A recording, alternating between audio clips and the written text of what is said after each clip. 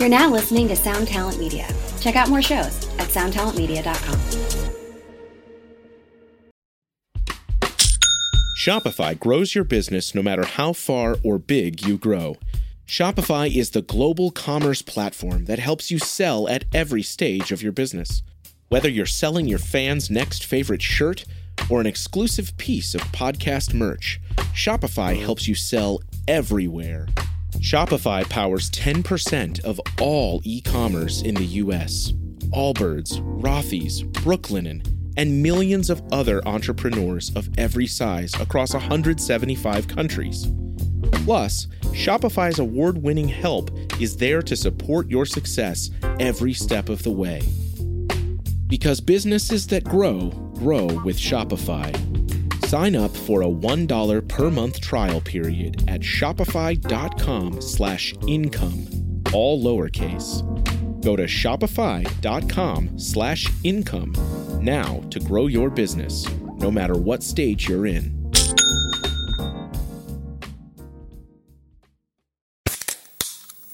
Hey, what's up, everyone? I'm Matt Migaki, the vocalist of Cryptopsy and the host of the Vox and Hops Metal Podcast, where I sit down with fellow metal musicians. We talk all about their lives and music while sharing killer craft beers. If you've ever wanted to sneak backstage and share a beer with one of your favorite musicians, well, Vox and Hops is the podcast for you. This week on the podcast, I dropped an amazing episode with Dom Grimal of The Last Felony, Ion Dissonance, and Cryptopsy. There is this episode and over 450 other ones to help you enjoy life, metal, and craft beer. So what are you waiting for? It's time to become a Vox and Hops head. Cheers!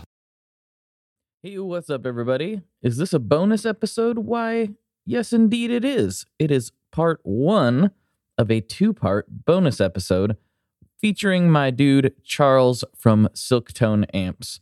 We recorded here, I don't know, several months ago, and it was a really great episode where we got to know Charles a lot better and get his story, and I really encourage you to go back and listen to that one if you have not.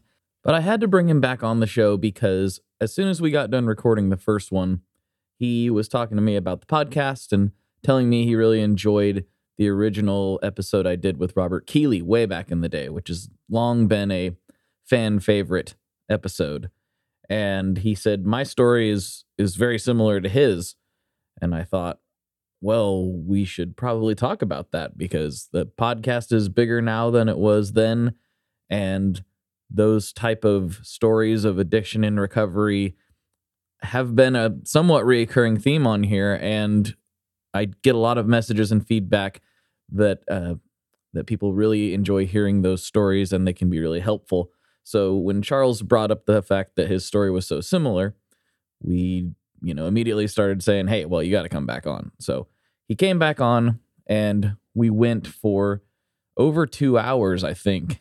And this is the result of it. So I'm breaking it up into two parts. So this is part one and part two will be available in the player like immediately afterwards. So I just broke it up to make it easier for people who are downloading and all that stuff. I've gotten some feedback saying that the longer episodes take, anyway, logistically, it just made a little more sense to go that way. So it's a two-parter.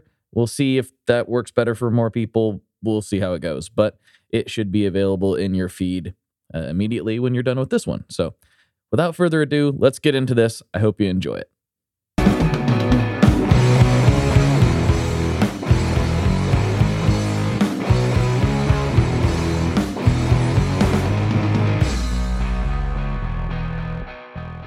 Hello, everyone. Welcome back to another episode of the Tone Mob Podcast, the show about guitar stuff, occasionally, sometimes. I'm your host, Blake Weiland, and I have returning my dude, Charles Henry from Silktone Amps. What's going on, man? What's going on? Not much. Been busy.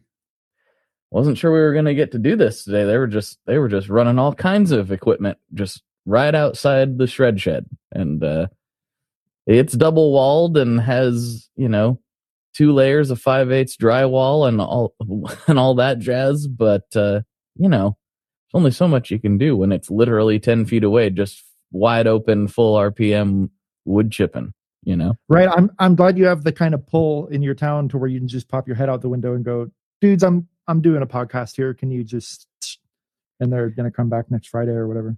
It was more like excuse me, sir.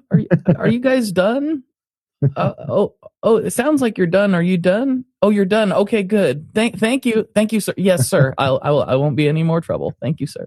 They don't even respond. They're just looking at you. Yeah, they were like, no, you're good. We're done. I'm like, cool. Right on. I wasn't gonna tell them to stop either. I'm not quite that guy. They're gonna come over and start taking apart the shred shed. They just start chipping it. They just start throwing pieces of it in the chipper. Tell us to quiet down. Mm-hmm.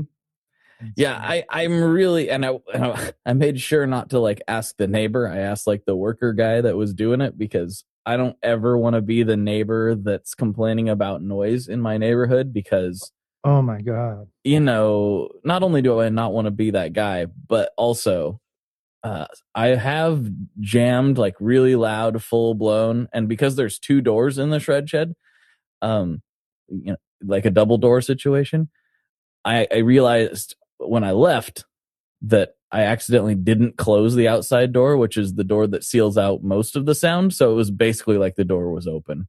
Oh, okay. So yeah. So good. I've been lucky. In my place now that we just moved into, we're on the street. It's your traditional neighborhood, but it was a 3-car garage that was converted into like a studio and workshop environment before we even moved in. So it was like, oh my God, we have to grab this place. But it's not soundproofed, traditionally, but it works so well. We get so little road noise, and we smash on the drums in here and yell and jam, and I have to be loud with my amps to make sure everything's working properly. And we've tested it and gone across the street, and it's like whisper quiet. You can't hear anything. But before we got this place, well, actually the place before this, we were like up in the woods and nobody could hear us either. So that was really cool. But I've had such bad luck over the years. Like my first place was an apartment, and I would try and play music. I was like 19 years old, and I stupidly got a Vox AC30 when I lived in an apartment, and I would try and play it. And I know it's loud, but for the first couple months we lived there, we didn't have anyone under us, so it was pretty chill. And then some people moved in, and it wasn't so chill anymore. So I stopped playing it at night. But then even at I'd be playing moderately at 3 p.m. on a Saturday, and the cops would show up, and it was like, what the hell? And the neighbors just at the drop of a pin would just call the cops on us. It was insane. To the point where I stopped playing guitar the whole time I lived there, just because it was such a hassle. Wow. Yeah, those people were a joke. So I hate being the one. I will never go to a neighbor and be like, can you guys keep it down? Yeah, I just can't, because if it's not music, it's, I used to have this Nissan 240SX that had an engine swap in it, and it had basically not entirely straight piped exhaust, but basically. And every morning I'd get up for work at whatever time it was, 5:30 in the morning, and it'd be iced over, and I'd be like, well, I gotta warm it up.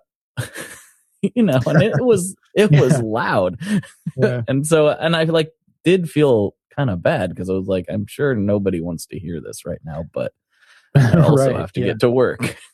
And then I sold that, and I have a much more reasonable, regular old Toyota Corolla these days, but I still get the Camaro out of the garage once in a while, and it's not quiet either. And so I just have no room to be the guy that's like, pipe down, everyone. Right. It's usually me that's the problem.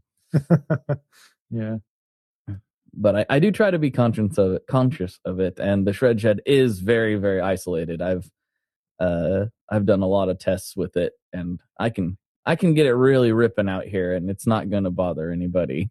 So. Oh, for sure. Yeah, that's awesome. When we were looking for places, there were a few beautiful places that we looked at that we were just like, this isn't going to work, because we knew we were going to be loud. And as nice as the places were, and as good of a deal they were, it was, too close to other neighbors. That was a big consideration. So if we ever were too loud here and a neighbor came over and was like, hey, I'm trying to sleep or something, can you keep it down? I would totally understand and be like, oh, I'm sorry. But yeah, we are conscious of it, like you said, and we can rock pretty loud here. Yeah, it's a luxury that I now can't really live without. Yeah. It's like I have to be able to do this. And yeah, it's when people ask me what my favorite piece of gear that I own is, I'm like, the shred shed. Like for real, like no joke. Yeah. I like most of the other stuff would be kind of useless, right? If I didn't have that. So I love having the shred shed, and if it doesn't have to be as big as it is, but like if I were to move, I would definitely be budgeting in another build of some sort. It doesn't have to be quite as tall and ridiculous, but I would definitely be budgeting in something. So did you convert something that was there, or did you build the shred shed from nothing? Nope, it was nothing. Oh, wow. It was just an empty spot in the yard. Oh, that's awesome. Yeah, and it was like, well, I think it'll fit here. And it did. So yeah, it was quite a process. I was going to have it be a several year project, and just kind of do it as I had time. And then we found out we were having my first child, and it was like, wow, all this stuff needs to get out of the house immediately. So it became a priority, and I did manage to get it finished before he was born. So yeah, it's been really great. And then also, I didn't know this at the time when I built it, but looking into the future, it was really, really important because I now have a place to work, and right. Yeah. I've been working at home for several years, and doing what I do just simply would not be feasible if I had to do it in the house. So oh, for sure. Yeah. Yeah. We had a little 1-bedroom house at our last place, and I grew out of it really fast when I started up Silktone. It doesn't take a lot. Like the smallest amount of production is like, oh crap, where'd my kitchen go? And it was we went from a little 1-car garage, and it was all of a sudden we had too much inventory, too many parts and we didn't even launch the amp at that point yet, but there was just prototypes laying around, and it was like, man, we need to get a bigger place here. So when we were looking for a place, it was either something that we could use where they had it already and we could convert it, like a big garage or a big shed in the back, or something with a lot of land where we could pop up like a shred shed type thing, like you did. I've always wanted to do that. That'd be awesome to build something from scratch. Well, don't worry. Now, if you tried to do it in 2021, it would only cost 17 times what it would normally cost due to the... Oh, Lord, I know. Jesus, everything. I've been... God, don't get me started. I've been hit left and right on material costs. It's insane. Wood, cabinets, my chassis and stuff for the amps skyrocketed. I had to order 5 times as much as I normally do, where I'm not producing that many right now, but I had to order that much just to get the attention, because they're like, one sheet. No, we'd rather deal with someone else. And it was insane. Just material costs everywhere through the roof. I hope it changes really soon.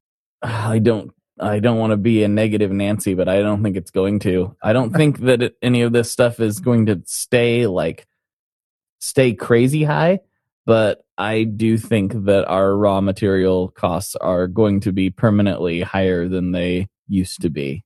That's rough. Not to go off the rails, especially since I am not an economist, but when demand has not slipped for most things, in fact, it's gone up in a lot of respects, and the suppliers aren't able to supply due to, shutdowns or whatever, then that's what happens, and I wasn't really thinking about it, but in talking to a lot of pedal manufacturers, there weren't really any serious parts shortages in 2020 No. because we were working off the suppliers that bought from the raw material providers. And now we're seeing this ripple effect of like, okay, the place that literally makes the plastic was shut down for the same amount of time. So, it took that long for us to see, those effects on, the microcontrollers and everything else. And I don't know, 20% of the current cache in the US system was created out of the blue in the last, 14, 18 months.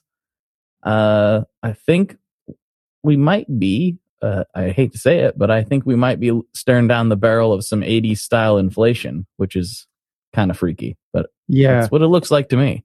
And that's rough because it takes a lot longer for it to settle back down, because even if the supply or, even if the manufacturing gets back on pace and they can supply everything quick again, I don't see them quickly being like, okay, everything's normal price again. Exactly. Well, if demand is still like that insane, you can't really do that. That's not how any of this works. Everything. I hear a lot of people can't get speakers right now. My capacitors that I use in the amp fortunately I have a lot of them, but I tried to order more and they're all on back order until, who knows when. And early or like mid last year, the transformer manufacturer that we were using shut down, and I know that affected a lot of people because a lot of people were using them. We were fortunate enough to have a custom design in production already with another company, so it didn't really affect us, but that's rough. Like everyone, just the shutdowns and then the demand on top of it.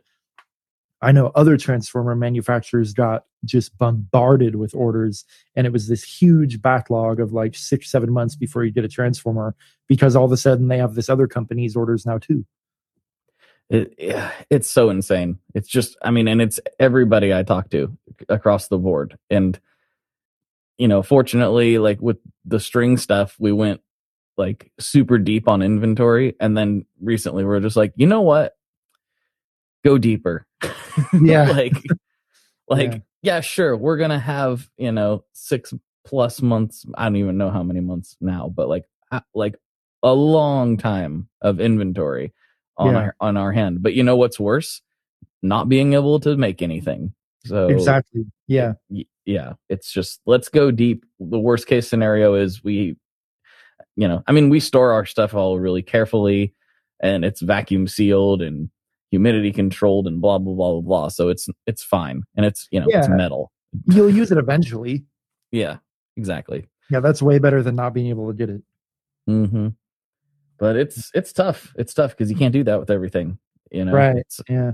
This is literally wire. So it's like, there's a few different places to get it for the most part. Well, I'm actually not, well, that's not entirely true, but still. Anyway, well, other than the woes of trying to get parts and whatnot, what else has been going on with you? Oh, just been busy, man. Been super busy since we talked last. I've been doing a lot of demo recording, and I haven't released a lot yet out of this studio. But I got a new Apollo unit that's been pretty sweet, and then just production, like just hitting it hard with the social media thing, and we got a really great demo out.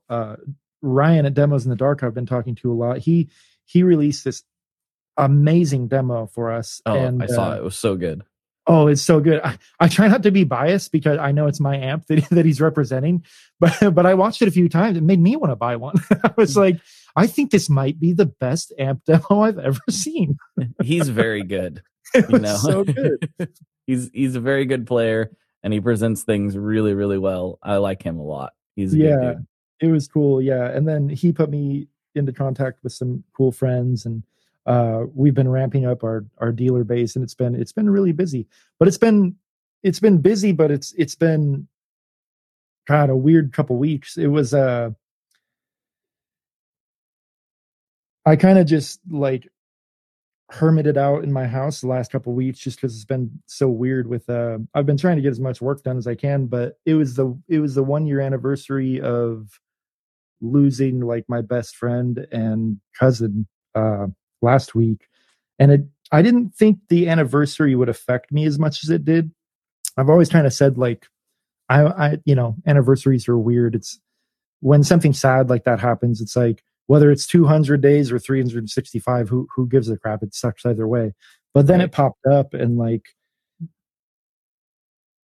it was rough, man. Like we didn't get to do the memorial thing last year because he died on May 4th, 2020. So everything is shut down, social distancing, not allowed to have funerals, nothing like that. And so we did it this year, and everyone was kind of waiting for it. And like we had friends come out from New York and all over the place because he was a pretty major person in a lot of people's lives. And like the memorial was cool. It wasn't as super emotional as I thought it would be because it was really chill. We hung at my aunt's bar in Oakland, where we all used to hang out. So it was kind of the perfect fit for a spot. And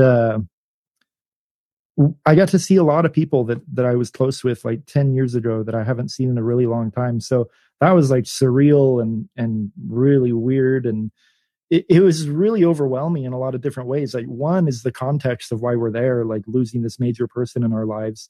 And then two is just the catching up with everyone I haven't seen. There's 20 people coming up to me that I haven't seen in 10 years that all want to talk. And I was so happy to see all of them that it was so overstimulating. And then three, it's like the first major social event I've been to since all the shutdowns in 2020. So I was like, oh my God, I'm used to seeing like 3 people max, and now there's like 150 people here. This is insane. Mm-hmm.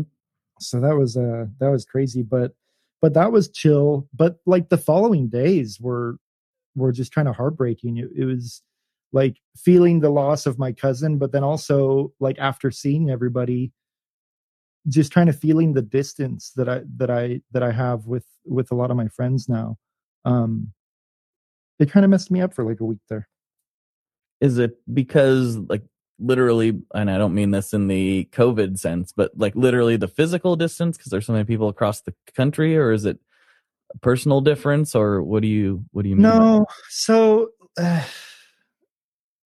a lot of it stems from a lot of different places, but it just lost connections. Not really because of the COVID thing, because I've kept pretty close with my the people I socialize with now, but it's just a lot of old contacts that we don't see each other for one reason or another. Like a couple people. Like we all used to have moderate to major drug problems, and several of us have kind of gotten better with it, myself included. I've been clean for 8 years now, and when you are associating with people like that, you kind of have to steer clear in the beginning so that stuff like that doesn't pop back up. A lot of people in the recovery world, they say cut off all your old contacts. I don't quite believe in that because these are friendships that I've valued for a long, long time.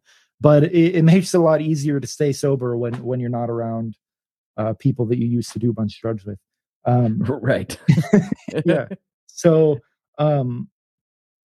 it's not like we broke everything off. We were like, oh, I can never talk to you again. It just kind of went that way, Right.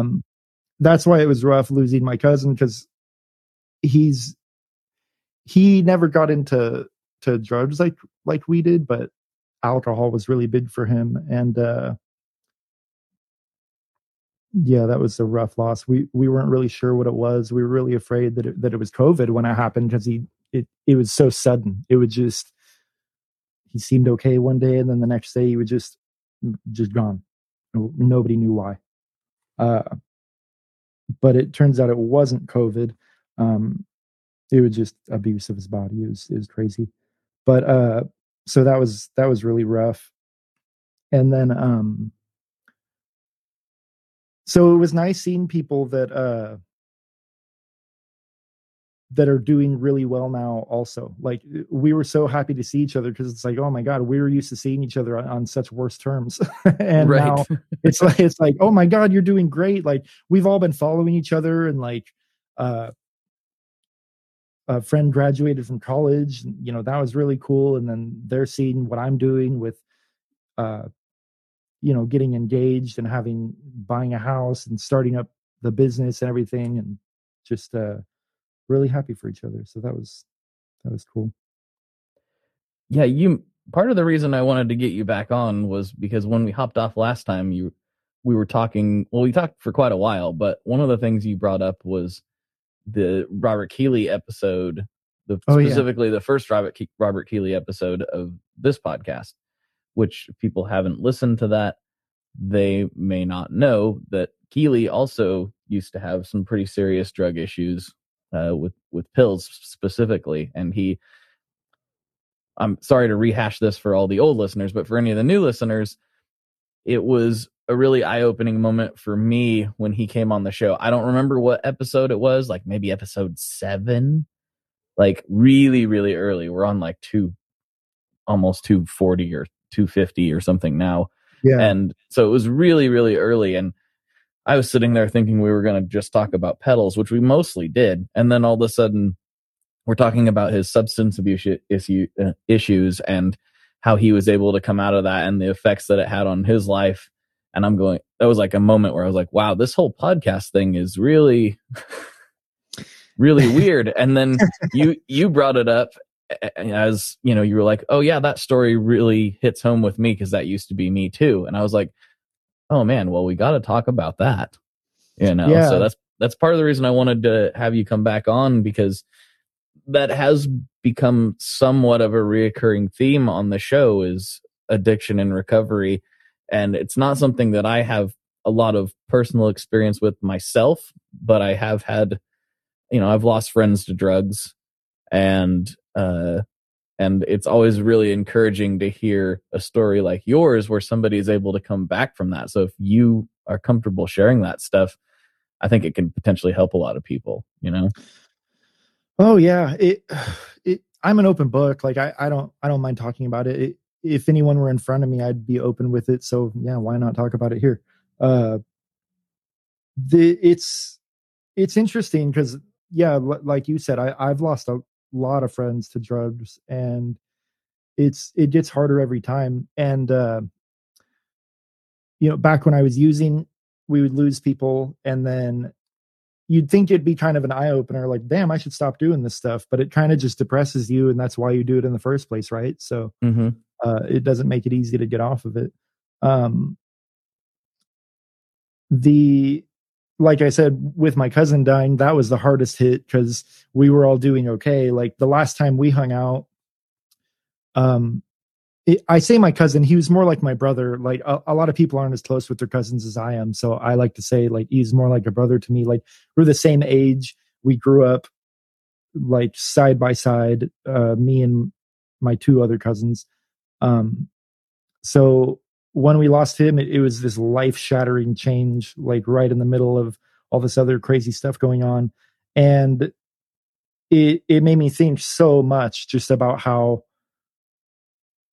some people can get away from it and some people can't. And then I started going through it with my brother too, just trying to, that's what we were talking about last time, I think, off the air, with just how, seeing people that are doing it now, and like me being so far away from it, it's so far out of my life now that I'm not in any groups or anything like that. I don't do any kind of recovery system. I just kind of dove straight into the music and amp thing, and I was able to just completely put that other stuff out of my mind. Like, I rarely think about it anymore, and I think that's so important for actually getting over something. Like, I think a big reason a lot of people do that stuff is because a lot of times that I find it's obsessive personalities, and they become obsessed with this feeling or this drug, and it kind of just takes them over. Like, the people who get really hard into it, and everyone I've seen that's tried to stop and fail, it's because they'll stop cold turkey or whatever and not really have anything else going on. So they have all this free time and like they try and start a life now from scratch, after being so into drugs. And it's so difficult if you don't have something else to kind of do. And I was really fortunate and really lucky to already have this like music and gear and amplifier building obsession. So I could kind of just sidestep. Like I just traded one obsession for the other and just dove straight into that. So sorry, there's a million things running around in my head. I'm trying to keep all the webs together. No, it's fine. So yeah, like my brother has been great since we talked last. Like it was a huge problem during the last episode, and like he was struggling a lot, and then he's been basically totally clean since then, and he's living up here around us now, and so that's been really great. So it's good to see people do well. And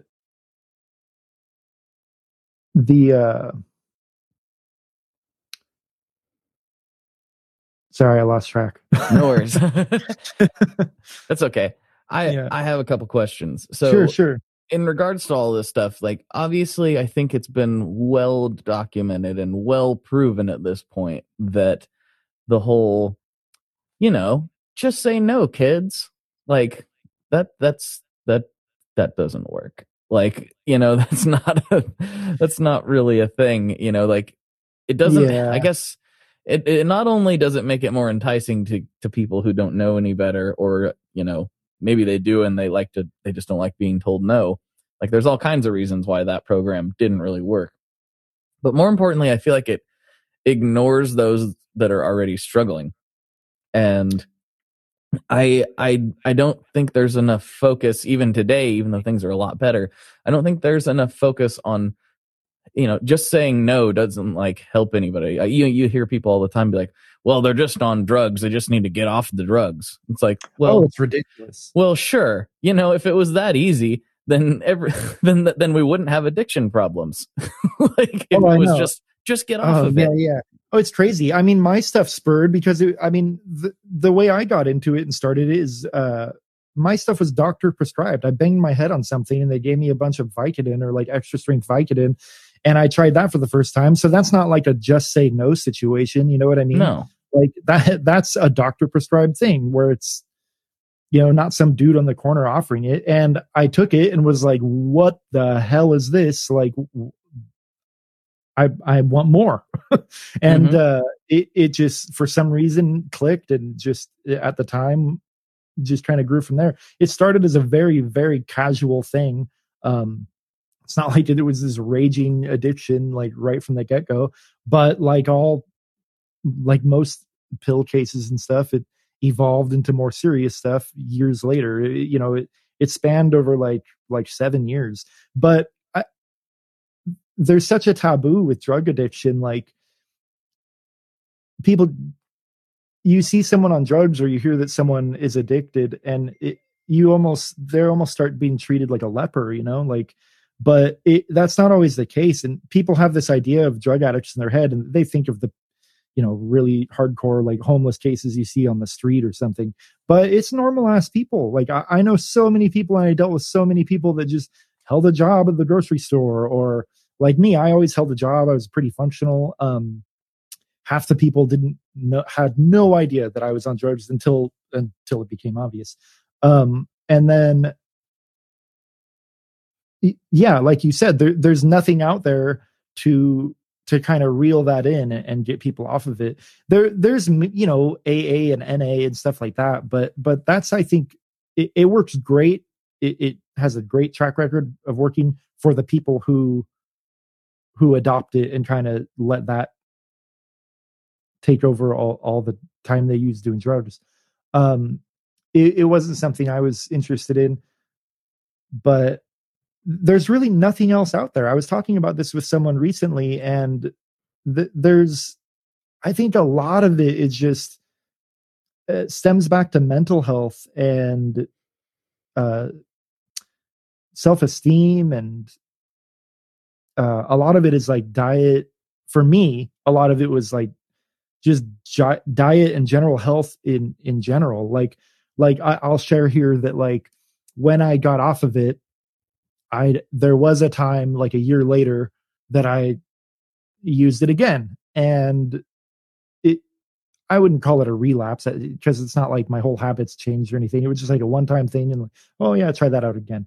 And I hated it. It was terrible. It was so surprising. I was like, what the hell? Like, I used to like this. This is disgusting. I felt so gross. But I was thinking about it, and like when I first got into it, I was so unhealthy, just like sat inside all the time, ate garbage, like just soda and fast food, like all the time. And I was really depressed. I was having panic attacks all the time. Like I was pretty young, like 19 years old, and just like very antisocial, and just using the drugs kind of made me feel like everybody else. You know, I was like, oh, this is how people like get on. Like interesting. Okay. Yeah. It was like, wow, this is what normal people must feel like. And it kind of lifted me up, you know? So then when I had stopped, and then that year later, I was like the healthiest I've ever been. I was exercising, started rock climbing, stuff like that. And eating healthy, like going outside, being super social. So I was at like, you know, the peak social part of my life, and feeling really good. And then I tried it again, and it brought me way down, and it was just like, oh, what the hell is this? So I thought that was really interesting. Just the effect, the different effect and feeling I felt at two different times in my life with the same drug. Yeah, I don't mean to compare this at all, because I have a weird something going on.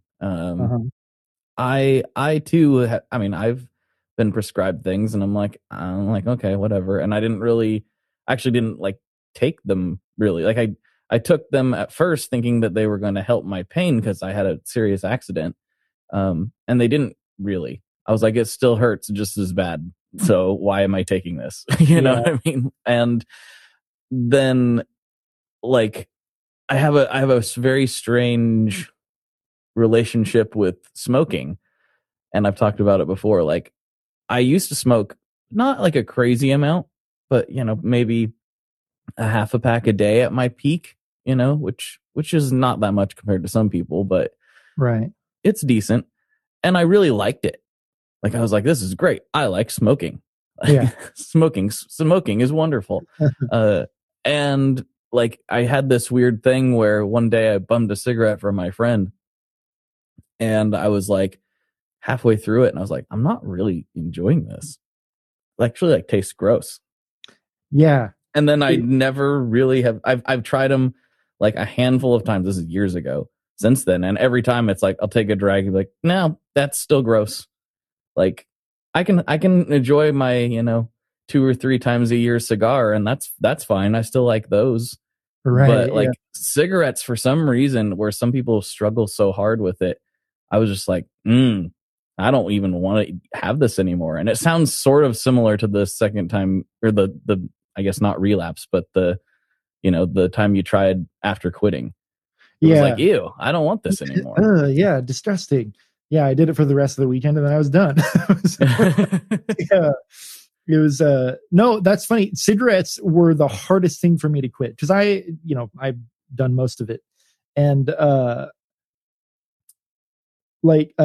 say cocaine, for instance. When I worked at my very poppin' bar in Oakland, I'd work there a few nights a week, and I partied. Everyone hung out. It was early 20s, and I did cocaine all the time. It was like 9 months straight. So not that long of a time for other people with big problems that I know, but like one day I did it, and it gave me a little bit of a headache, and it was uncomfortable, and I was like, ugh. And I just kind of threw it out the window. I was like, never doing that again. Right. and that was it. Like, there was no struggle. There was no anything. I was just like, oh, that was annoying, and then I was done. It's so weird how different drugs and different people like connect like in a different way. It's so weird. I don't know what that is, where some people can just be like, some people can casually use hard drugs. I'm not suggesting that you should. I'm just saying that some people can, and it's weird. I'm like, how? Yeah. But then other people, it totally wrecks their life. Yeah, that's how I felt with like the cocaine thing. I would see people with a big problem, and I'm like, what's the problem here? Like, it's fun sometimes, but okay, whatever. I just set it right down. But then opiates, it's like, it keeps drawing me back in. And then, but smoking cigarettes, that took more tries than anything else. Like, it wasn't as hard physically and mentally to actually like stop and kick, because when I got off opiates, there was about a week of withdrawals and it sucked. It was terrible. It was the worst week ever. I basically just locked myself in my room and watched Disney movies and bawled my eyes out over like Up and stuff like that. Well, Up and making anybody cry. Like, hey, I know it's not enough as it is, but then like crazy like withdrawal emotions on top of it. It's just like, oh my God. And so that it was bad. So now I'll be at Disneyland and like hear that music come on and I'm like, oh, oh no, you shocked your system. Yeah. But that, once I actually did it and got through, because a big part of it after a long time is just, I don't want to be sick. I don't want to be sick. So you keep doing stuff. Right. So once I finally like stopped that and just went through it and got over it, I was like, damn, I'm never doing that again. I'm not going to put myself in that situation again, because now I feel okay. And it's not like, calling me back. With cigarettes, holy crap, I tried to stop 25, 30 times before it actually took. And when it did take, it wasn't even voluntary. Like it I think because that habit, because I was smoking like a pack a day, and that, that's way more often than I would do other drugs. That was, once a day, once every couple of days, whatever. But with the cigarettes, it's become such a habit, it's a social thing. It's a relaxation thing. You do it after everything. You wake up, you have a cigarette, you eat, you have a cigarette afterwards. You have a good idea, you go have a cigarette. You think about something, you have a cigarette. You have a meal. Yeah. The whole thing. Yeah. Driving was a big one for me. Commuting, like I was doing at the time, I would smoke the whole time I was driving. So quitting was just like, what do you do with your time? Like, this isn't the time I would go outside and have a smoke on the back porch, and then that's just gone. So I kept going back to it. And, it doesn't really ruin your life the way other drugs do. So it's legal and it's legal. Yeah. And you see other people doing it, and you don't have to like hide it. You don't have to be like, oh, I hope nobody sees me smoking a cigarette. You can just do it wherever you want to do it for the most part. I'm in California. Well, I mean, I'm in Oregon. Yeah. It's not that much different, but like for the most part, you can just you can find outside relatively easily. So I was going to work one day, and I had to catch the BART train to get out to Oakland, and I knew exactly what time the train showed up, and I was going to be right on time because I hate waiting for BART. So I went up there, but I stepped on the curb with a cigarette still lit, and I was going to put it out. So I took a puff and I went to put it out before I ran up to my train. And I'm not even on the platform. I'm on the public street, and then I'm going into the BART station, and a BART cop stopped me and said, "Oh, there's no smoking here." And he held me up. He didn't write me a ticket. He just held me there and detained me long enough to miss my train and be. Oh, geez. Oh, it's such a pain. So yeah, they're pretty strict about that these days, as far as smoking in public, which is good. Nobody should smoke around other people. You shouldn't force other people to inhale. I mean, I think it's generally good. I do think that I do think that it gets taken a little bit too far sometimes, where it's like, I am 40 feet away from you. You will be fine. Yeah. I do think people need to calm down about, probably a lot of things, but it is what it is. But the reason I stopped smoking finally is because I had a tooth infection that I didn't know about, or a bad cavity. And a friend came over while I was on a kick where I'd stopped smoking. So I was like, I'm not going to smoke, but I'll smoke socially. And a friend came over and was like, oh, want a cigarette? And I was like, sure. And I took one hit of it. And after that hit, for 17 hours, I was in excruciating pain to the point where I was like crying because I don't know, it got in my tooth somehow. And it was the worst pain I've ever felt in my life. So I had to wait to get an emergency appointment with the dentist, and they had to extract the tooth.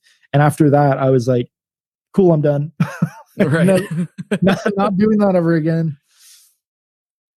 So I guess, you talked about like how you got started with opiates, but it sounds like you had done a lot of other stuff too. What would you say to somebody like let's just hypothetically, I don't know if you have kids or not. Do you have kids? I don't. We're talking about maybe having one, so that's been interesting lately. So what, knowing that this could, because you had a lot of exposure to family and friends that have had issues with this stuff, what do you think you would tell a child that would actually be beneficial instead of just say no, man. All the 90s garbage that we grew up with? Yeah. So are you a fan of South Park? Not really. It sounds kind of weird because I know so many people that love it, but like every time I've tried to watch it, I'm like, there's bits, and I think I think South Park it's one of those things that's more fun to recite later than it is at the time you're watching it. That's how I feel about South Park. I don't know. So I'm a really big South Park fan. I haven't watched it in a while, but I've seen every episode multiple times. And, behind all the crazy, controversial jokes and fart jokes and dick jokes and all that stuff, there are really, really deep life lessons in those episodes. Like they get deep sometimes, and they hit it home so hard. Like they have their finger on the pulse with a lot of stuff, and they're so topical and current. The reason I bring that up is you asked me that, and I think they put it best in their Future Self and Me episode, where there's an episode where Stan, the parents are trying to keep the kids off drugs, and they don't know how to talk to him about it. So they put this stupid program together where they trick the kids into thinking their future selves come back, and they're all drug addicted and junkies, and they're like, ugh. So the kids will be afraid and stay off drugs, And at the end of the episode, the kids are pissed because they're like, why didn't you just fucking talk to us about it? Like, and they finally like break it down, and they go, like throughout your life, you're going to get offered drugs. And if you take one hit of pot, it's not going to destroy your life and turn you into some, junkie turning tricks on the corner. But if you get into pot, it'll prevent you from doing things and developing hobbies that you should be doing, and doing healthy things and productive things as a growing human should, like it makes you content when you otherwise wouldn't be, it makes you okay with being bored and sitting around and doing nothing. So it's best to avoid because of that. Like you'd be way better off learning guitar, learning, getting into sports or rock climbing or whatever. And that one always kind of stuck with me because I was like, damn, yeah, that's super true. Because that happened to you. Like, I imagine, based on this conversation, you were just kind of soothing the boardom in a weird way.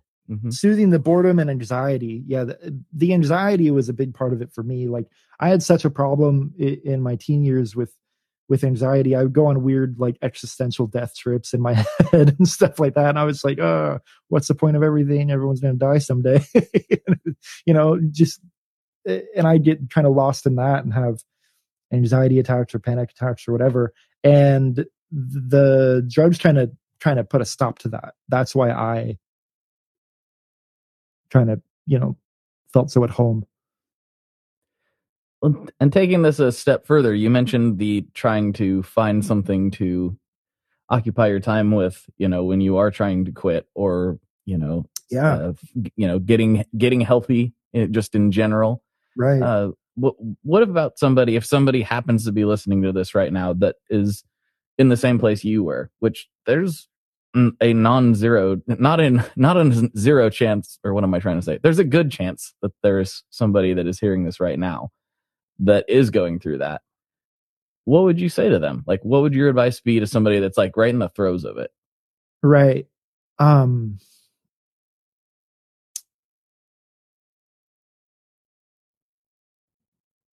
Don't wait for anybody else to pull you out of it. You have to do it yourself. And it's very hard. Like I said, I feel very lucky to have an obsession and an interest in something like guitar amps that is healthy like that.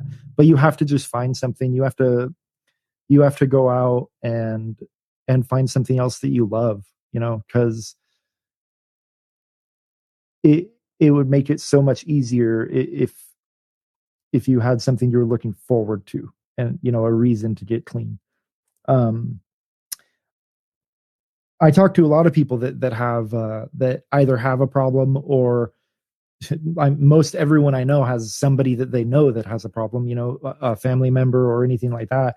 And it's always hard for them because people want to say stuff that will change someone's mind, and I had so many people tell me, "Oh, you need to stop doing this. You need to stop doing this. Don't you know how bad it is?" And it's like, oh, never thought of that, But nothing anybody could have said would have changed my mind at the time. Like I thought that I would never stop at the time. It was just something I liked doing, and there's nothing I was going to change. I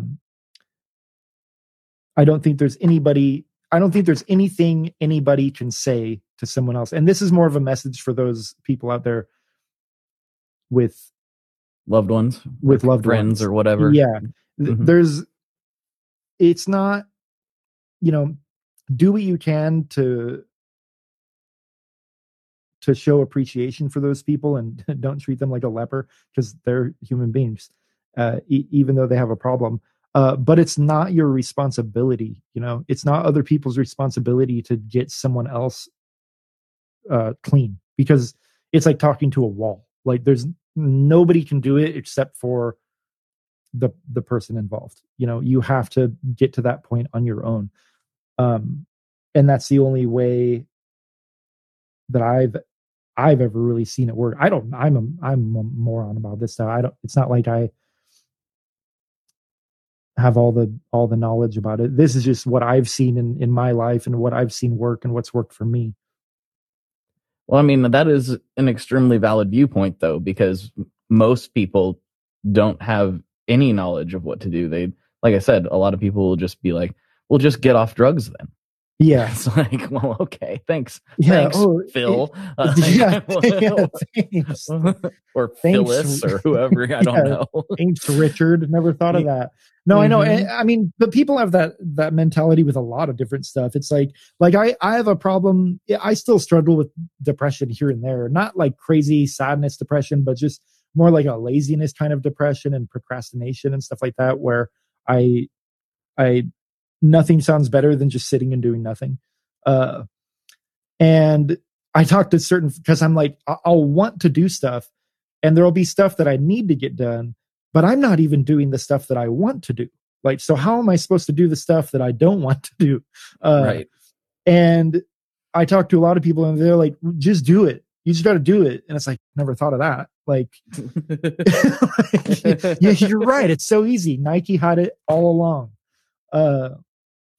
But it's just, I think a lot of it is neurological. You get set in your ways and your coping mechanisms and stuff like that. Where so many people are just content on, scrolling on their phone, on their social media or whatever. And myself, I'm guilty of that too. And it's just an escape kind of thing. So it makes it a lot easier to sit and do nothing.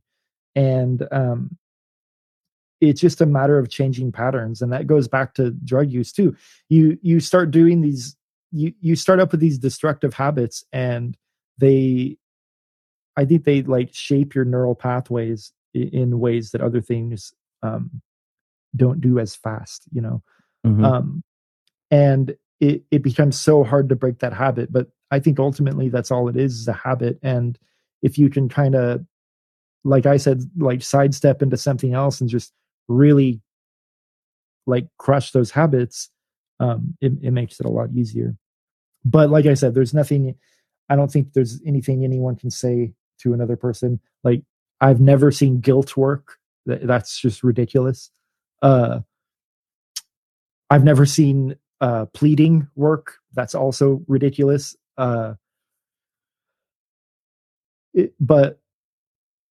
you know, support can work. Like help people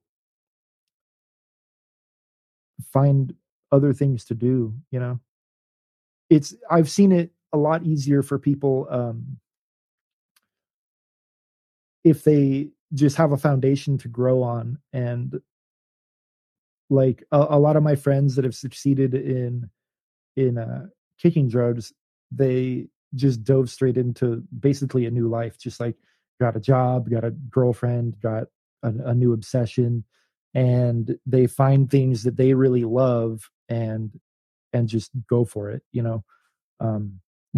Be it guns or motorcycles or music or extreme sports or whatever, but they just kind of dive into something. And I know that's hard because I know a lot of people out there that aren't really that interested in a lot of stuff, and that's why they end up doing that.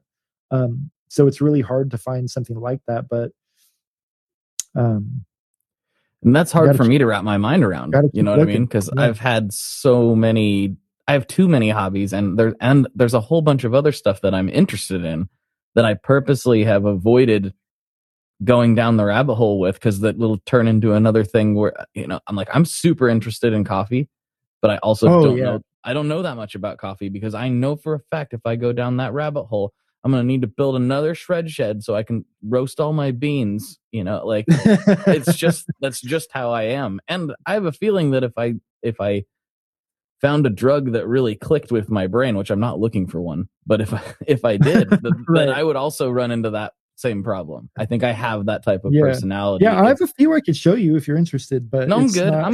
I'm good. Yeah, I made it this far. I think I'm all right. No, dude, coffee's a big one. That was, and it's funny because coffee culture is big in the recovery world as well, because it's kind of the one socially acceptable drug. And I will say that this is interesting. I tried to quit coffee, and because I drink a lot of coffee, like 5 years ago, I got on, you know, a health binge and a health kick, and one of my other cousins also, you know, trying to convince me, like, dude, cut out coffee, like you'll feel great, like it'll suck for a week, but then you'll feel great, and you won't have this anchor like that you have to wake up and drink every morning, and blah blah blah blah blah. And I was like, yeah, sure, I'll give it a try.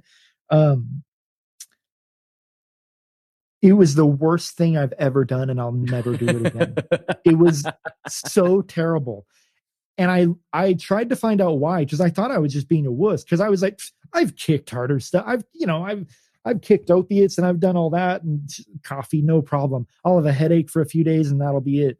So about 5 days in, I was like bawling on the couch, just like mentally out of my mind. Really? And so at that point, I was like, screw this. Like, if this is having this big of an effect on me, I do not want it in my body. I'm going to keep at it. 7 days, like, should be good. So like day 13, I was like worse than ever. Just like getting suicidal almost, like, just like not suicidal, but just like, what's the point of everything? And just like, this is stupid. And oh my God, just this huge mental depression came over me. And, I was just like, this isn't worth it. It's been 13 days. If this isn't going anywhere, I'm done. I had a sip of coffee and literally immediately leveled out back to normal. How much of that do you think is the substance, and how much do you think is the mental game that comes along with that substance? So with coffee in particular. I was so interested in that I looked into it. So I was like, why the hell was that so terrible? Why did that have such a big effect on me? And apparently caffeine works on your opioid receptors the same way that opiates do. So I don't know if it was because of my past history with those like neurotoxins, or if it's just caffeine in general. Because I've been drinking coffee and caffeine, Coca-Cola, stuff like that, since I was like very young, like 4 or 5 years old. We were always allowed to have soda and stuff like that. And then it turned from soda into coffee. So I guess I was like 30 when I tried to stop. So it was basically 25 years of this addiction I had been feeding with caffeine. So my body has never, ever, ever, ever, ever known how to work without caffeine, and it latches on to those like neuroreceptors. I don't know if I'm using the terminology right, but what I remember from my reading is after that long of a time needing it and then trying to just cut it out all of a sudden, it throws your body into the same kind of like withdrawal, and like your endorphins and your serotonin just are completely regulated by caffeine. So in the same way that opiates do that. So I was lucky enough to, when I stopped opiates, I had only been doing it like, a lot for like 3 or 4 years. So I was able to stop, and it sucked for a week. And then I wasn't depressed after that. I know people that have been doing it for 20 years, and there's no way they could do it without methadone or something like that, because 20 years of your serotonin being regulated by that stuff, it's like, yeah, you're not sick anymore, but now you're a depressed wreck for 6 months, and nobody's going to want to go through that. So your body has to learn how to readjust to all that stuff. And that's where methadone clinics and stuff like that come in. I was lucky enough to not need it, but I know a lot of people that do, and there's no way that someone doing it that long should try and do it without it, I think. Because it wipes you out. So that gets into the real, I mean, not that you didn't have the real physical addiction too, but that gets into like what you're talking about with caffeine, where you've been doing it so long, your body like almost considers it a necessity. Like, it doesn't know how to like do water. It. Yeah, it literally doesn't know how to regulate your serotonin without it, and that's what makes you feel normal and happy. So from my reading, I was reading that if I did keep not drinking coffee, it would, regulate itself out after like 3 or 4 months. But there's no way I'm ever going to give up 3 or 4 months of my life. Coffee's not that big of a problem. I tend to enjoy it. So right. So yeah, I just thought that was interesting to bring up, because that took the biggest toll on me mentally, just like trying to quit that. So yes, I very much love coffee. It keeps me together. I get serious with that stuff. Like, I got a crazy brewing setup, and I have a lot of coffee. That's what I'm trying to avoid. Oh man, it's so good. I love trying out new beans. One of the necessities for moving to the new spot we did was, okay, where's a good coffee roaster around? Like, because I can't handle Starbucks or anything like that. Like, I need like fresh roasted stuff that is done right. Because when it's good, oh my god, it's so noticeable. But it really is. I have a fancy grinder. I grind it right before I brew it, and it's phenomenal. It's my favorite thing. Yeah, see, I really, really like that stuff. And I live in Portland, so there's plenty of it around. And I don't know about any of it. They're into coffee in Portland? Yeah, did you hear that? Did you know that? Yeah. Did you know that? Yeah. I don't know hardly any of it. But I do know like my favorite coffee spot in Nashville, and then I found a new one in Kansas City here recently called Second Best that was just amazing. Barista Parlor in Nashville, by the way. Nice. Yeah. So, but I'm really concerned that if I do get heavily into it and I find something I really like here, that it'll just be like, well, this is a new thing that I have to do. And I could see myself just going right off the edge. So I've drank really poor to medium quality coffee for most of my life, especially when I had a regular job. I drank it every single morning. Yeah. But once I started working for myself and got on my like preferred sleep schedule, which is just the ultimate luxury of all luxuries. Thank you, everybody, for making that a possibility. I didn't really need it when I woke up in the mornings, and now I go so long in between having it that when it's kind of nice because now caffeine does what it's supposed to. Yeah.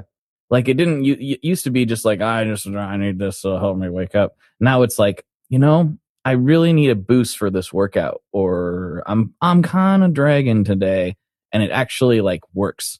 Yeah. And I went for a long time where it's like 300 milligrams. That's not enough. I'm gonna need 6. And now it's like a cup of coffee really perks me up. It never used to. Like most of my life after when I was a teenager. I mean, it was really weird. When I was a teenager, I would drink 3 of those large rock stars like every Friday night and go home and sleep like a baby. If I did that now, I'd be like a crackhead. Oh my God. Yeah. Same thing. I used to drink coffee all hours of the day up until I'd be sipping on it at bedtime and go to bed.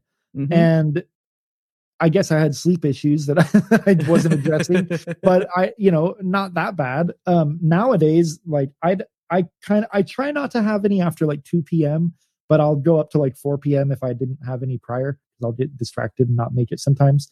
But if I have it in the afternoon, I'm just laying in bed awake at night, just going nuts, my mind racing, impossible to fall asleep. I don't know why that changed.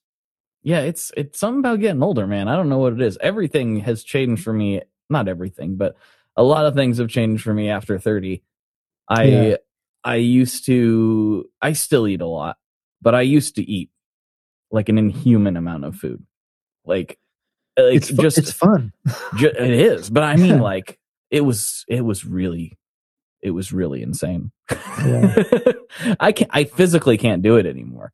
Oh, like, right. I physically can't fit that much food into my stomach anymore. And I look back at some of the meals I used to eat on the regular, and I was like, how did I do that? I couldn't even do a quarter of that now. And it hit right at 30. Like we used to go to this hamburger place every year with it's kind of a funny tradition. It's like my dad and his friend, like every Christmas, we would go with their family and go to this place called Calamity Jane's that you rest in peace. It's closed. But we would go there literally every year for Christmas. And ever since I was 12 years old, I'd get the Trail Boss, which is their massive hamburger. I don't even know how big it is. It's like well over a pound of all kinds. It's insane. Like it's huge. Like my dad could never eat it. That's how big it was. Wow. And I got it every year. And every year everybody'd be looking at me like, is this the year he's not going to be able to eat it? Is this the year he's not going to be able to eat it?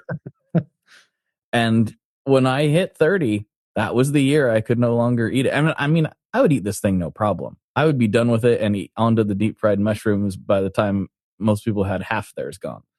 Yeah. And it was like a light switch. It wasn't a gradual thing. It was like, uh-oh. And now I'm looking at that. I'm going like, what other kinds of things are going to... That's not really a big problem. That's not really an issue. That's just like me not being able to do something I shouldn't have been doing in the first place. Right, yeah. And now I'm like, what's going to break on me when I crest 35? What's going to happen? I don't know. Yeah, I'm noticing more and more just body issues that pop up, just muscle tightness and stuff like that. It's a pain. I had a huge back issues a few years ago that I got injured at. I was working with this dude and I tried to catch a box that was actually empty, but it just like jerked my back weird for some reason when I was bracing for it. And it screwed me up so bad. I needed help like standing up and sitting down. And I got in, I tried everything, physical therapy and massage and all that stuff, and nothing seemed to work. And then I got into, exercising and actually trying to be fit and healthy, and started rock climbing, and it like fixed me up so like got me like 99% back to normal. Like my back feels great now. I have more core muscles and all that crap. And then when all that stuff closed last year, all the gyms are still closed around here. Hit me right back to feeling like super tight in my shoulders and my neck. And I'm like, God, I'm only 35. Like this feels like a 60-year-old's problem. What the hell's going on?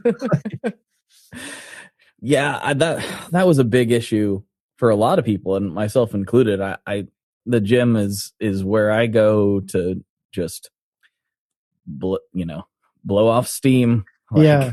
This is, and I put on some sort of ridiculous hardcore thing in my headphones and just go crazy. Yeah. And not having that in 2020 was, I went for several months, and I finally was like, I don't care. I know exercise equipment is way overpriced right now, but I am going to buy some. And so, yeah, I've got a power rack and everything on my back porch now, much to nice. the annoyance of my family. But I'm like, hey, you don't like Dad when he doesn't go to the gym. Yeah, I know. That was tough for me because I can't do it. I can't stand just doing the normal gym routine. I have to be in a more social kind of environment, and it's weird to talk to people at the gym when you're doing that stuff. That's why I got into the indoor rock climbing and stuff, because it's a very social thing. Mm-hmm. So I don't like doing it outside as much, just because I don't know. I just don't. And so that's been it. Yeah, I've gained like 30 pounds in a year just because I stopped working out and doing all that. Yeah, when I started off 2020, I really like lifting, and I like going heavy. Yeah. And I was just like, I'm gonna squat 500 this year. Like, I'm finally gonna do it. That super didn't happen. Oh. Because I was I had a plan. I was starting from a good place. I was like, yeah, this is doable. And yeah, now I'm almost back to where I was at the beginning of 2020. And I'm like, okay, maybe 2021 is the year of well, look at it this way. You didn't squat the 500, but really what's more, squatting 500 or getting through 2020 and squatting the weight of the world and a pandemic and all that stuff. So really, you exceeded your goals. This is a good way to put it. Yeah, we had the firestorm, we had the ice storm. Dude, yeah. The firestorm. I'm getting ready for that again. Are you ready? See, we don't deal with that here. That's not a thing that happens in the Willamette Valley. That is the first time that's ever happened in my lifetime. It was actually the first time it's ever happened in my grandpa's life, and he's 80. So yeah, everyone's like, oh yeah, you're used to that, right? I'm like, no. We don't do that here. That's not a thing that we do.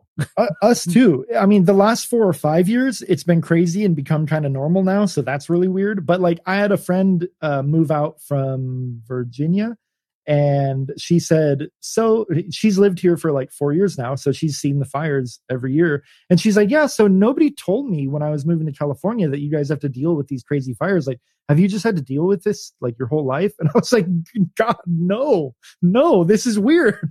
It doesn't normally happen this bad. There'll be, little fires here and there, but oh my God, the last 4 years have been insane. I have a crazy video I'll send you. When I moved up from the Bay Area up to the Sacramento area last year, it was right in the middle of fire season, and I had to drive up Highway 80, and it was insane. There was literally a part where like a half an hour before that, my friend and my girlfriend took a load from our old house to our new house. And they were like, oh, there's some flames like up on the hill in the distance. It was kind of crazy to see. And they got home, they got to the new place just fine. I was a half an hour behind them, and I was driving through, and traffic became deadlocked to a dead stop because through Vacaville, there's building fires started bursting out. So I was like driving along the highway, and like a tree on the side of the highway is just burst into flames. And I came up to this huge black smoke. The police were there and the fire people were there. They were kind of guiding everyone on the highway into one line. And we got up to this huge flame across the freeway, and all this black smoke, like opaque smoke. and the cops are just like waving people like, go through it, you have to go through it, and people are looking at the flames and looking at the cops like, and then they just gas it and just bounce through it. And Wow. I had to do that, but I recorded the whole thing because I was on the phone with my girlfriend. So I'll send you that video if you're interested. It's insane.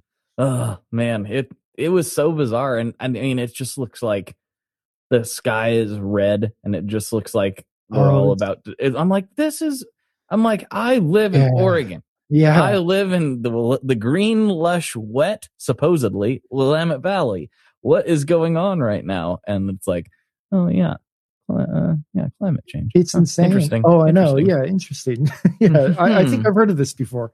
Well, that's the thing. Is like, I mean, I used to work in the petroleum industry, and like that wasn't necessarily a popular thing to talk about. Right. But I was like, hey, guys, ever since I've been working here, we've had a snow event of some sort, sometimes major, sometimes minor, but we've had a snow event of some sort in Portland every year.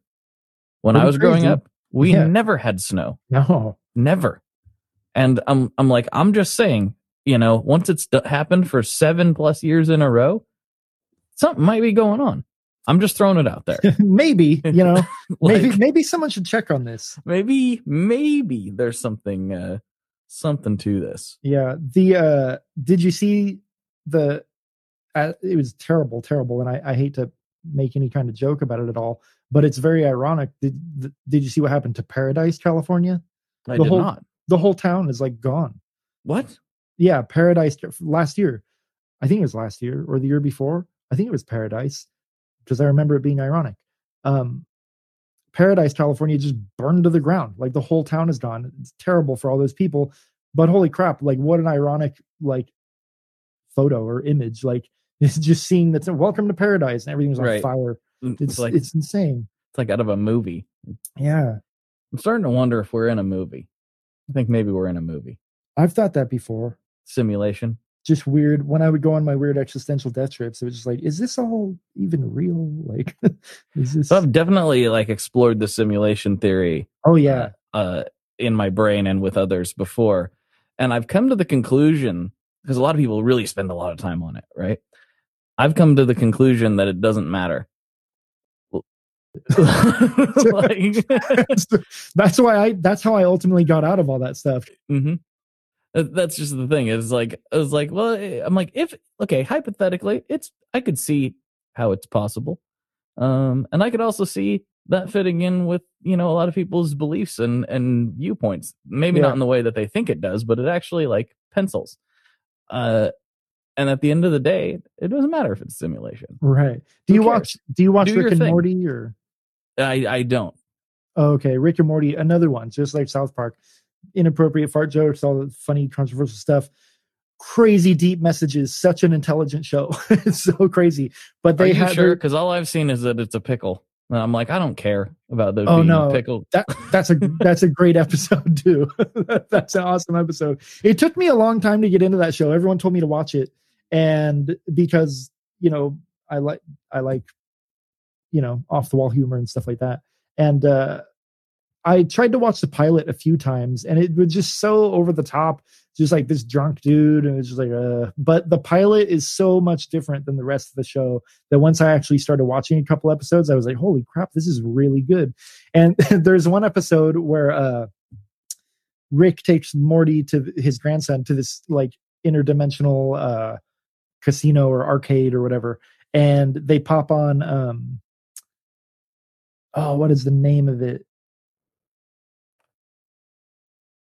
Sorry, 1 second. I'm trying to remember. Damn. But the grandson pups on this video game, and it's a dude's name. It's like a real video game, like in real life, or it's just in the show? No. In the show, it's just a game at the arcade. And man, I'm at a deadlock because I'm trying to remember the name. It's called like Ron or something. Like let's just call it Ron.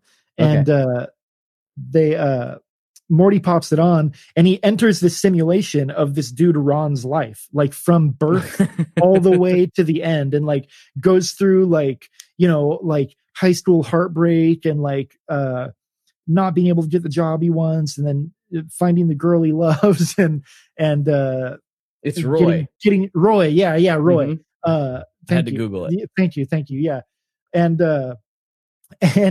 he you know, he gets married, he takes over his jobs at the in-laws like carpet store, and then he dies, and and then he pops out of the game, and he's so confused. He's like, what the hell? Like, where's my wife? Like, and he basically like lived this whole life in this simulation, and that's a super funny episode. That's what that reminded me of. It's way funnier than the way I just told it. So go watch it. Yeah, maybe us. Maybe we'll take the. I forget which pill it is. Yeah, pill. maybe we're a bunch of Roys, you know. Yeah, just living in some weird simulation. That's what my cousin Eric that died, he used to say that when we were in middle school. He was like, I bet we're just a weird like alien kids science project, you know. We're probably at a science fair in some other dimension right now, you know. Like we're like the Matrix, where we're just a bunch of batteries. Yeah, we're just batteries. That's all we are. Weird. I think as a kid, I was like, boo on who was it? Which one went back in? I forget his name. Cypher? Was that the guy? Yeah. I was like, boo on him. He went back in, like, lame. And now as an adult, I'm like, minus the whole betraying your friends thing. I'm still not on board with that. But like, I get why he wanted to go back in. Right. Like, yeah. They're like, load me up, make me rich, make me have it. Like, yeah, cool. Let's do it. I don't want to know. I don't want to know any of this stuff. Yep. Ignorance is bliss for sure. I know. Back in the system. I'm like, I'm a little more sympathetic to the guy these days. Yeah, I know. We used to talk about all kinds of weird existential ideas like that when we were kids. It was funny. Like, I always used to say that, like, as a 17-year-old, I felt so cool. Like, as a 17-year-old, I was so ahead of the curve. We were into cool music and like did all this cool social stuff and like all these crazy mature ideas that we thought at the time. And then as a 27-year-old, I would look at my life and be like, man, I'm a piece of crap. Like, I'm still behind the curve. Like I'm like fresh off jars, don't have a job, don't have this. Like all my friends have surpassed me. And then now as a 35-year-old coming on to 37 soon, pretty awesome 37-year-old, I think I'm going to be here. So I've wrapped it back around. You come full circle at last. Yeah. It's a weird thing of thinking about like how you were when you were a kid, right? Because I think about myself back then, and if you would have asked me, I would have said that I think I'm a pretty nice guy, and I think I would have told you that I didn't think that I was cool.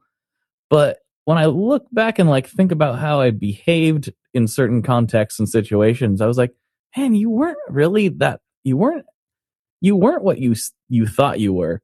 Oh no. You know, you weren't nice in the way you were. I wasn't terrible. I wasn't like a bully or anything, but like you weren't quite as nice as you thought you were, and you weren't quite as cool as you thought you were. Even though like if somebody would have came up and been like, do you think you're one of the cool guys? I would have said no. But like, no, that's for lame people to say. Yeah, exactly. I had this weird superiority complex with the music I listened to for no reason at all. It didn't make me a special butterfly or a special flower. There were hundreds of thousands of kids listening to the same exact stuff that I was all across the country. Yeah. And just because I didn't like Nickelback didn't make me any more influential or cool or smart. You know, like it's like, I don't matter. I know. I think same thing. I think about it back then, and it's like I look back on it, and like you said, I was a nice person. I was an okay person, but I was a judgmental dick.